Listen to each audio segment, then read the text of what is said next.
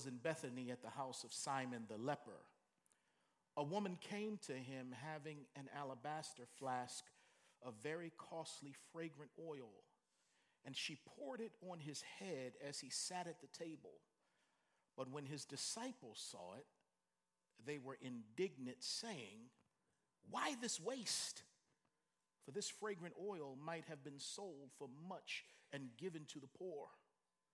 But when Jesus was aware of it, he said to them, "Why do you trouble the woman? For she has done a good work for me. For you have the poor with you always, but me you do not have always. For in pouring this fragrant oil on my body, she did it for my burial." She did it for my burial. So today, let's take a few moments to talk on the subject of take care of my burial. Take care of my burial. At the end of the blockbuster movie, The Black Panther, T'Challa, who is also known as the Black Panther, he defeats his cousin and arch enemy Eric Killmonger in hand-to-hand combat. Before dying, T'Challa takes Killmonger up on a mountaintop so that he might be able to view the beauty of Wakanda one last time. And in his final words, Killmonger says to T'Challa, "Just bury me in the ocean with my ancestors that jumped from the ships because they knew death was better than bondage." So he said, "Bury me in the ocean, in the sea." What the movie fictionalized, the Bible articulates as fact. It was not uncommon for people in the Bible associated with royalty to predetermine where they wanted to be buried. So as Killmonger said, "Bury me in the ocean," because he was a royal character in the fictional depiction of the Black Panther. When we read the Bible, people of royalty, people of means, determine in advance where they want to be buried. If we go to Genesis chapter 49, we can read these words. Genesis chapter 49. And I'll begin reading at verse 29. Then he, speaking of Jacob, charged them, speaking of his children. And he said to them, "I am to be gathered to my people. Bury me with my fathers in the cave that is in the field of Ephron the Hittite, in the cave that is in the field of Machpelah, which is before Mamre in the land of Canaan, which Abraham bought with the field of Ephron the Hittite as a possession for a burial place. There they buried Abraham and Sarah his wife. There they buried Isaac and Rebekah his wife. And there I, Jacob, buried Leah. The field and the cave that is there that were purchased from the sons of Heth. And when Jacob had finished commanding his sons, he drew his feet up into the bed and breathed his last and was gathered to his people." So there you have an aged man who's been transported from Canaan into Egypt. He knows he's about to die. So he says to his sons, "When I die, take me back to Canaan and bury me in the plot that my grandfather and my father are buried in." The Bible says in Genesis chapter 50, verse 24, "And Joseph said to his brethren, I am dying, but God will surely visit you and bring you out of this land to the land of which he swore to Abraham, to Isaac, and to Jacob." Then Joseph took an oath from the children of Israel, saying, "God will surely visit you, and you shall carry up my bones from here." So Joseph died, being 110 years old, and they embalmed him, and he was put in a coffin in Egypt. So turn over to Exodus chapter 13. I'm going somewhere. I'm trying to lay a case here for you. As I mentioned, Jacob is in Egypt. He's about to die. And he says to his sons, one of which is Joseph, when I die, take me back to Canaan and bury me there. The Bible goes on to say in Genesis 50, we didn't read that, but when Jacob died, Joseph asked Pharaoh for permission to go back to Canaan to bury his father there. Pharaoh not only gave permission, but Pharaoh came as well into Canaan to this field that Abraham purchased, and he attended the burial of Jacob. Now, Joseph is about to die, and he's saying to the children of Israel, when I die, take my remains from Egypt and take them back into the land of Canaan. So in Exodus chapter 13, beginning at verse 19, this is after 400 years of slavery. That Israel has been in Africa, Egypt is in Africa. They've been enslaved in Egypt for 430 years. Moses leads the exodus, the exit out of Egypt to the promised land, the land that was promised to Abraham, Isaac, and Jacob, where they are buried. And as Moses leads the children of Israel out, the Bible says in verse 19, and Moses took the bones of Joseph with him. How are those bones still around? He had been embalmed by the Egyptians. The Israelites didn't embalm, but the Egyptians did. So his bones have not decomposed to the place of dust, but they're still there. And Moses took the bones of Joseph with him, for he had placed the children of Israel under solemn oath. God will surely visit you, and you shall carry up my bones from here with you. So as they are leaving Egypt after 430 years of bondage, Moses remembers what Joseph said before they were enslaved, get my bones, take them out of this place. So my question to you is, why did the patriarchs take so much care and concern about where they would be buried? Why was this so important to them? Because it really doesn't seem to be important to our culture. We don't really think about it much at all, but it was on their minds. Why is this important to them? Well, number one, they wanted to be buried in the land of Canaan because that was the land that God promised to Abraham, and that was the land that God had given to the Jews. The land of Canaan was their home and their legacy, not Egypt. Egypt was not their home. Egypt was not their legacy. Canaan was. Egypt was the land of bondage. Canaan is the land of grace and freedom. So to be buried in Canaan meant that their bodies would be free and always remain in the land, because they knew the children of Israel were going to be back in that land. They didn't know it was going to be a 400-year detour. And so the patriarchs said, we want our remains in the land that God gave to our ancestors. So for Abraham, Isaac, and Jacob, 3 generations for them to be buried there, it shows their belief in the fact that God promised that land to Israel. Secondly, the reason why they wanted to go back was that the patriarchs wanted to be buried with their family. To rest alongside of your family was a sign of love and solidarity. It was the last picture of family togetherness. Whenever my mother passes and she may go up to meet Jesus, Jesus may come back today in the air and snatch up those of us who are alive.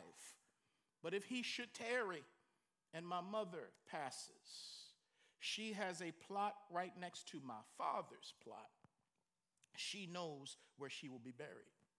I was speaking with one of our members last week, and he was saying how his father's grave has already been marked. His dad is there, and the place next to the father is reserved for his mother or the father's wife. So there are some of us who know exactly where we're going to be buried, even though we don't know when we're going to die. And when we do that, that's a sign of family togetherness, of family being buried together. Third, not only was the land promised to the descendants of Abraham, and not only was being buried there a sign of family togetherness, but Abraham purchased a portion of the land from the Hittites. Now, don't miss this.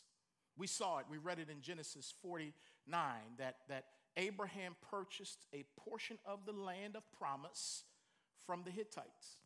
Now, it's their land because God said, I'm going to give it to you. Well, how can God give them the land when the Hittites and the Jebusites and the Amorites, all of them are already living there? Well, the earth is the Lord's and everything that's in it. He can give it to whom he chooses to give it to. It doesn't belong to those people. It belongs to God and whom God gives it to. So he says to Israel, I'm going to give you this land, but you will have to fight for it. You know, you got a promise, but you got to fight for it in order to acquire it. But I'm with you because this is the land that I've given to you. So when Abraham, before Israel got the land, because when Abraham's walking the earth, they're not a numerous people yet. Remember, God told Abraham, your descendants are going to be like the stars in the sky and the sand on the seashore, on the ground. And so at this time, he doesn't even have a child.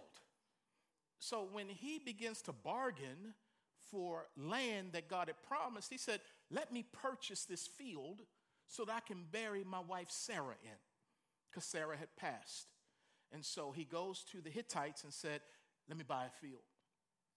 And all of this is found, listen to this, Strong Tower, in Genesis chapter 23. One whole chapter in the Bible is dedicated to a real estate purchase. Genesis 23, the whole chapter is dedicated to Abraham attempting to purchase the land from the Hittites. This is very important, obviously. God gives a whole chapter of it in the Bible. Listen to this.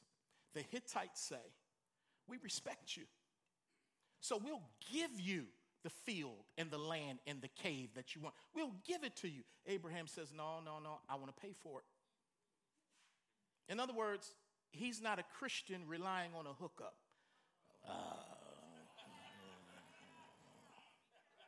We got some Christians that don't want to pay for nothing.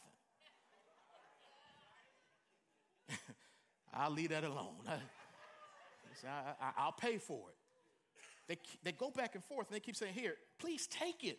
And he's like, no, I'll pay for it. So once they saw he would pay for, he wouldn't take their gift, the Bible says he measured out to them 400 shekels of silver, and he paid for the land. And then the Bible says in Genesis 23, 2 times, he got the deed to the land. Why is that important? Because gifts that people give you freely today can be taken away from you legally tomorrow. And Abraham had enough wisdom to know how things work.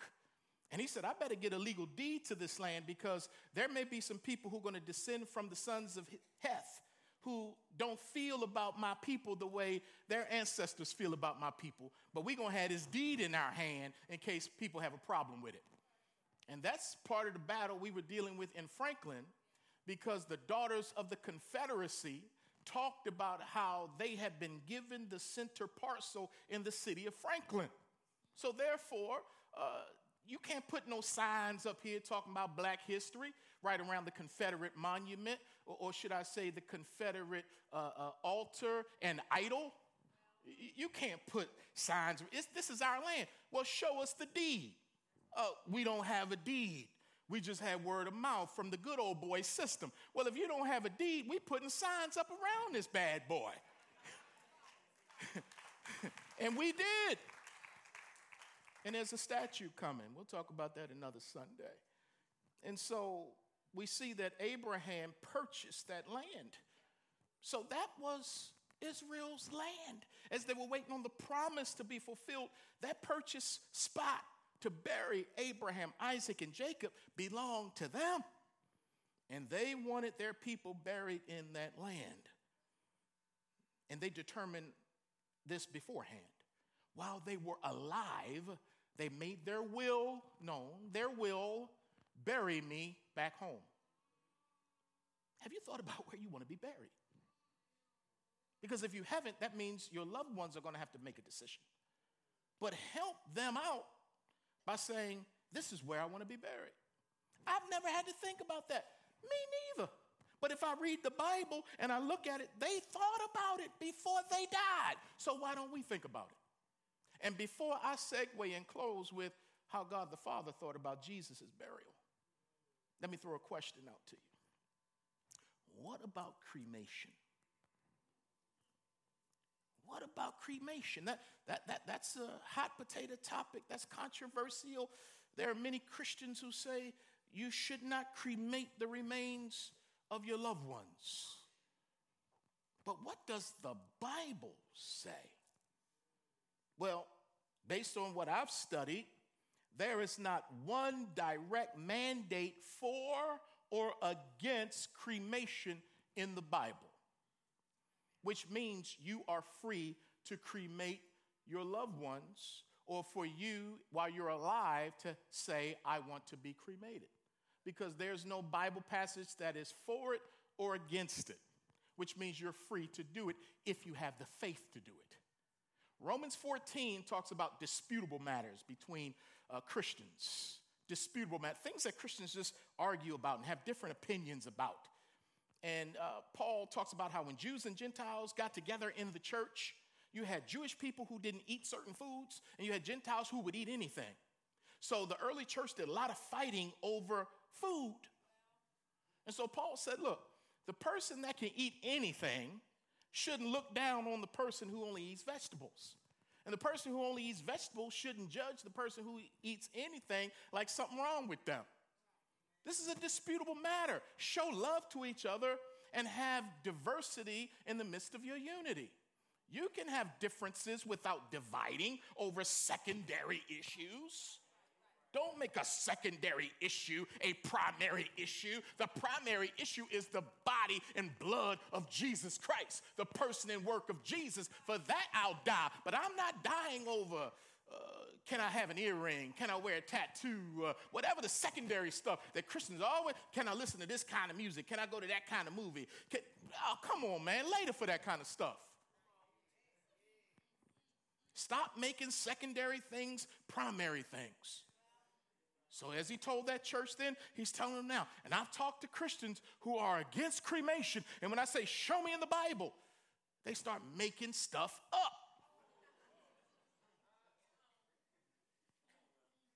If you have faith to cremate or be cremated, do it. And here's another thing too. When you look at the cost of funerals today, it's cheaper to cremate. I told somebody the other day, we were somewhere, I was with Dorena, and I said, it's cheaper to keep her. I was talking about my wife. It's cheaper to keep her. But it's cheaper to cremate.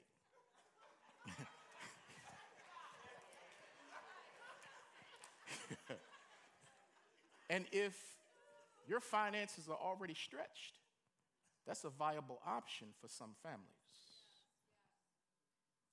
Okay? So let's not judge people. Now, let's dig a little deeper, though. The Bible does say in 1 Samuel 31, verse 12, that Saul and his sons were burned.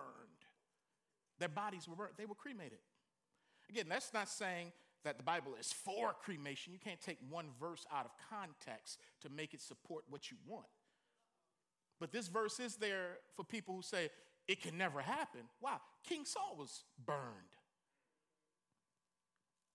Paul says in 1 Corinthians 13 that if I give my body to be burned, what's that all about? Christians were being martyred and burned at the stake. And so somebody would say, those real holy, self-righteous, ultra-conservatives, well, they were burned against their will and their body went to ashes. But the body went to ashes. And whether you're cremated or not, the body is going to go to what? God told Adam, look here, man, you sinned against me. Not only will you work with sweat coming down your face, but your body is going to go back to the earth from which it came. You were made from earth. You're going to go back to earth. So when I'm at a burial site and before the casket goes down, I say earth to earth, ashes to ashes. But here's the good news. Those ashes are going to be resurrected when it's time to meet Jesus Christ. No matter where you died. The Bible even says the sea is going to give up the dead. God will find your ashes. And these are ashes that have been around for thousands of years, that have not disintegrated. But God knows where the ashes are. Now, if Jezebel was a believer, we'd have some problems.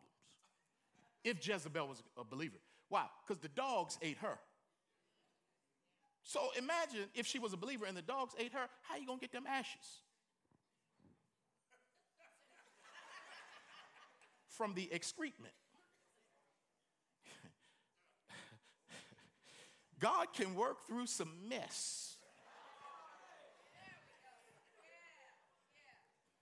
Listen, if he knows how to pull your ashes together, can't he pull things together in your life? I mean, come on. Where's our faith at it? Oh, God, you know what I'm going through. You know what I have need of before I ask. Let me stop acting like you don't know what's going on, or you're up in heaven wondering how you're going to make this thing work out. No, it's already done. You know the end from the beginning. You predetermine everything, and you allow us to have free will, yet you're in control. It's a mystery, but I'm going to trust your heart when I can't see your hand. I'm going to trust your heart when I don't understand your mind. My theology is going to hold me when life is tossing me to and fro. And so, yes, there's cremation, but above all, let's look at this. Everything God is going to do, he's already done. God does not react in time. He predetermined everything in eternity past before he even made the world. He knows the end from the beginning because he predetermined the end before the beginning began. I got to say it one more again. He knows the end from the beginning because he predetermined the end before the beginning began. Even when it came to the death of his son, God determined why Jesus would die. You shall call him Jesus, for he shall save his people from their sin. That's why he died. God also predetermined when he would die. Galatians 4 says that Jesus was born at the fullness of time. At the right time, God sent forth his son into the world. And if he was born at the right time, he's going to die at the right time. When did Jesus die? During Passover weekend. What's the big deal about Passover? It was a ceremony commemorating Israel's deliverance from Egypt by the blood of an unblemished lamb. So Jesus died on Passover as our Passover lamb, not figuratively, but literally. So we don't have to trust the symbol anymore. We've got the real thing in his real blood and body that was shed and broken on Calvary for us. Passover weekend, of all the weekends, God is specific in what he does. So he predetermined why his son would die. He predetermined even when he would die. But let me go a little bit deeper in this. Before we even get to Passover in time, God determined in eternity past the lamb was slain before the foundation of the world. Oh, we can't even go there, but I'm going to try to go there with my little noodle brain. Before Jesus came in time and space, God determined the lamb would die before the world and before humans and before sin came. In other words, God had the solution before there was ever a problem. So again, he didn't react and say, oh, there's a problem, let me send Jesus. He already knew there was going to be a problem, and he already knew Jesus was going to go. As a matter of fact, Jesus was already slain. That's the mind of God. That's who we serve. That's who we worship. You're not going to get it fully, but get a piece of it by faith. We look through the window. It's dim. We don't get it all. But man, get enough and hold on to it by faith. And God predetermined how his son would die. God predetermined his son would die by crucifixion. Pastor, how do you know that? Psalm 22 says they're going to look on the one whom they have pierced. And when it came time on the cross to break the bones of Jesus, because what they would do in order to expedite death, because people could hang on there for hours. Jesus hung for 6 hours on the cross. People could sometimes go a day. And the Romans were so cruel, they were like, we got things to do. So they would go by and they would break people's legs so they could not push up and breathe, because everything was so collapsed down. So they would, be struggling to breathe.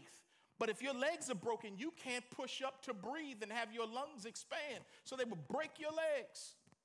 So the Bible says when they came to Jesus to break his legs, he was already dead. Which means they did not take that mallet to him. Why? Because the Bible says none of his bones would be broken. Which means Jesus is fulfilling prophecy written hundreds of years before in his death. Now that's awesome. So they went on and put the spear in his side just to make sure, and out flowed blood and water. But they didn't break his legs. Why? Because you couldn't have a lamb in the symbolic Exodus with broken limbs. You couldn't have a lamb that was blind in one eye and limping on three legs. You had to have a good lamb, a male without blemish, no bones broken. The blood of the lamb would have to be shed and smeared over the house. So when Jesus died, he died where his blood was shed, but his bones were not broken. God predetermined that. But not only that, the Father says, I'm also going to predetermine where my son's going to be buried. Because if men on earth have it in their heart to predetermine where their sons are going to be buried and where the Father says, I want to be buried, God says, look, y'all get that from me because I predetermine where my son is going to be buried. Isaiah 53:9. The New International Version says it very cleanly.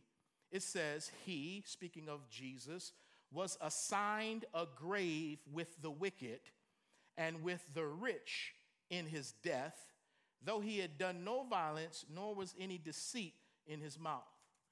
Now, Isaiah was written almost 1,000 years before Jesus came into the earth. And the prophecy was that he was assigned a grave with the rich in death. Assigned, that sounds like something predetermined.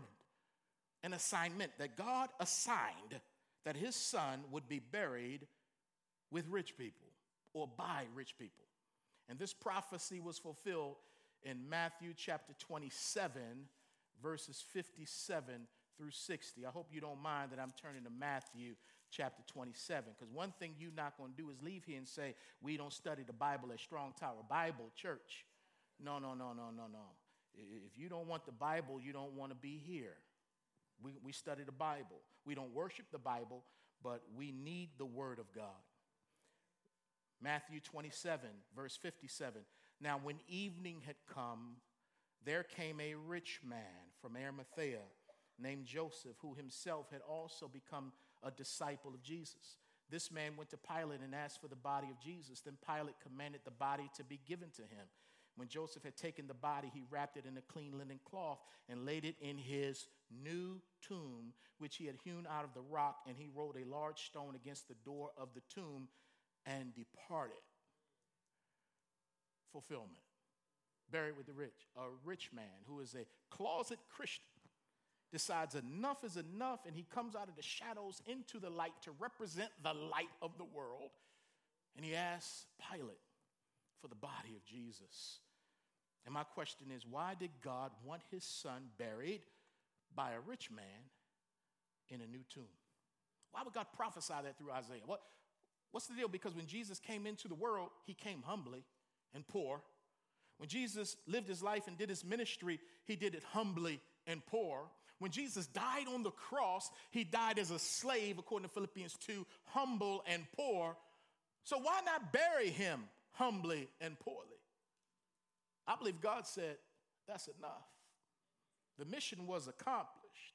And I'm going to see that my son is buried like the king that he is.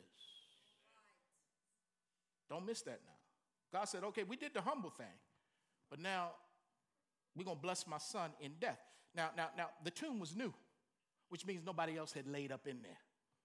Now, a week before, Jesus came into Jerusalem riding on a donkey that no one had ever ridden on, because the donkey represented kingship. Israel, your king is coming to you lowly, riding on a donkey, Zechariah says. So that Jesus is like, I'm not sitting somewhere to represent my authority where some broken down sinful man sat. Because I'm separate, I'm absolute, I'm transcendent, I have all authority. So I'm going to ride somewhere where no man has ever ridden, because no man can do what I do, because I'm the Son of Man, Son of God. Give me a donkey that's never been ridden on, because I'm God like that. And now give me a tomb for my son that nobody else has been in, because don't nobody need to be where my son about to be, because he's separate, distinct, unique. And we're going to honor him now in death. So he would be buried like the king that he is. But dig it, though. He wasn't going to stay there long anyway. He wasn't going to hang out there for a long time. The Bible says he was there for such a short time, his body did not even suffer decay. Because on the fourth day, that's when you start to stinketh. Isn't that what they said about Lazarus? They're like, Lord, don't move that stone. There's going to be a hum, some funk that's going to come out of that sepulcher now. He funky. He started decaying.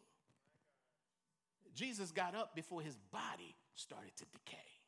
So he wouldn't be there long. That's why the old preacher said it was a borrowed tomb. He lived humble. He died humble. But he would be buried in wealth and raised in power.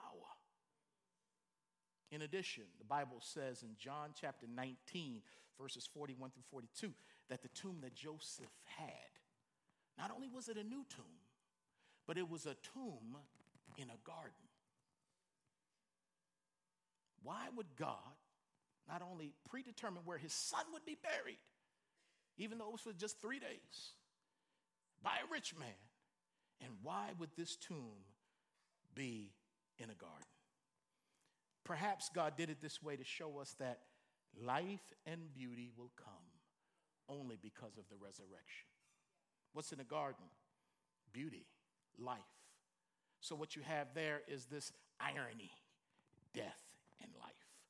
It's the same irony you see if you were to open up the Ark of the Covenant, where they put inside of it the tablets of Moses as well as the rod of Aaron that budded. Why was that put in there? We know what the tablets represent. They represent that God, Jesus, is the Word. But also the staff that budded speaks of something that's dead. A staff made of wood is dead. It's not connected to the tree anymore, so it's dead. But stuff budding out of it means that life is coming out of something that's dead. All these symbols in the Bible. So when the Bible says he was buried in a garden, it's just to show you that life is coming out of death because of Jesus Christ. And so if you're walking through the valley of the shadow of death, you don't have to fear any evil, because the one who beat death is with you. And not only that, he's the lily in the valley. He's with you. Oh, so God predetermined how his son would be buried. The patriarchs predetermined where they would be buried. And it's good for us as next week I make these books available to you, which you'll have to sign for. And you'll be able to talk about your burial and your funeral and your insurance and all these things just there. In January, we're going to ask some of our financial experts in the church and estate planning folks to just walk us through questions. We're going to have a lawyer there to help us deal with certain things as we talk about wills and estates. We want to have our houses in order. Take care of my burial. We got some people in Strong Tower who come to us from New Orleans. When Hurricane Katrina struck many years ago and people had to evacuate to live, many people came here to Nashville. And one family in particular, we have Deacon Jesse's family. They came here. They've been with us ever since Katrina. And one thing about New Orleans is that they have a tradition when it comes time to bury people. They have a tradition. This burial tradition is prototypical of the city's rich culture. There's a boisterous jazz band that leads the funeral procession. And they play music. They play a dirge or a lament going to the grave site. And when they're playing music and they're marching slowly, this music is fused with West African influences, French influences, and African American influences. The community comes out and they walk somberly and soberly to the grave. And once the body is lowered into the grave, the music changes, the tempo changes. Whereas they went in sad, they leave out rejoicing. And the trumpets start going, and the drums start going, and people who were marching somberly now start dancing away from the gravesite. They understood something about death. As much as you want to knock New Orleans, they understood something about death. That yes, we grieve, but we grieve with hope. What's the hope? That Jesus defeated death. Which is why when they would say, oh, when the saints go marching in, when the saints go marching in, oh, Lord, I want to be in that number. When the saints go marching in. And one of the stanzas says this, oh, when the trumpet sounds its call, oh, when the trumpet sounds its call, oh, Lord, I want to be in that number. When the saints go marching in. So we can rejoice even when there's sorrow. We have a smile as tears come down our face. As we commit our loved ones to the ground, we know that death is not final for a Christian. It's not a period. It's just a comma leading to an exclamation point and never a question mark. That my loved one is with the Lord and he's going to come back with them and get this body. So I can rejoice and I can dance, I can shout. I don't have to stay engrossed by pain. But my pain can be filtered through the hope of the resurrection because somebody got up from his burial site. And then when they saw him, they grabbed a hold of him. And he said, don't hold on to me now. You got to let me go. I got to go to my Father. Jesus is our hope. He's all we have. And he gives us hope in the midst of burying our loved ones. Let's stand for prayer. Before I started this series, I did not think about any of this stuff. Kind of, yeah, I had a will. It was old. But I never thought about really who I want to preach my funeral, where I want to be buried. I didn't really think about that stuff. But I see from Scripture it's wise and prudent to do so. So next week, we're going to make these resources available to you. In January, we're going to be there to help any of us who have questions, so that if the Lord should tarry and you transition now, your house will be in order. Next week, we'll talk about take care of my things. Because when Paul, he knew he was going to die. Watch this, y'all, what we're going to see next week in 2 Timothy 4. Paul wanted to die. Paul knew he was going to die. And like Biggie Smalls, he was ready to die. But yet, he was still talking about, can y'all get my coat and my books? Go get Mark. So we're going to talk about our things next week. And then we have a sermon we're going to do where we're going to talk about take care of my people. Before Moses died, he made sure that there was a leader in place to lead the people. As a church, we need to have a plan in place. If something should happen to me that's unforeseen, or when I go the way of the earth and pass, the church is not built on Chris Williamson, it's built on Jesus Christ. But we want to make sure there are plans in place so that the church knows what to do when the leader is gone.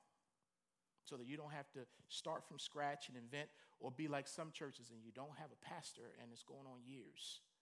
It shouldn't be that way. So we're going to talk about that. Are y'all cool with this series? Y'all all right? Y'all all right? All right now. You got to be, because I'm still preaching the book. Let's pray. Father, thank you for this time to study and just get a little bit of word. But Lord, the best stuff will happen when we go home and start studying with you on our own. So I pray, Lord, we just won't listen, but there's going to come a time, Lord, where we're going to have to put some action to our faith and work to what we believe. So, Lord, you tell us as leaders to equip the saints. And Lord, we're doing our best to equip your people. Oh God, we hate death, but we don't fear it. It's a terrible thing. It momentarily separates us from loved ones, but it reminds us that this life is not all there is. But Lord, we want to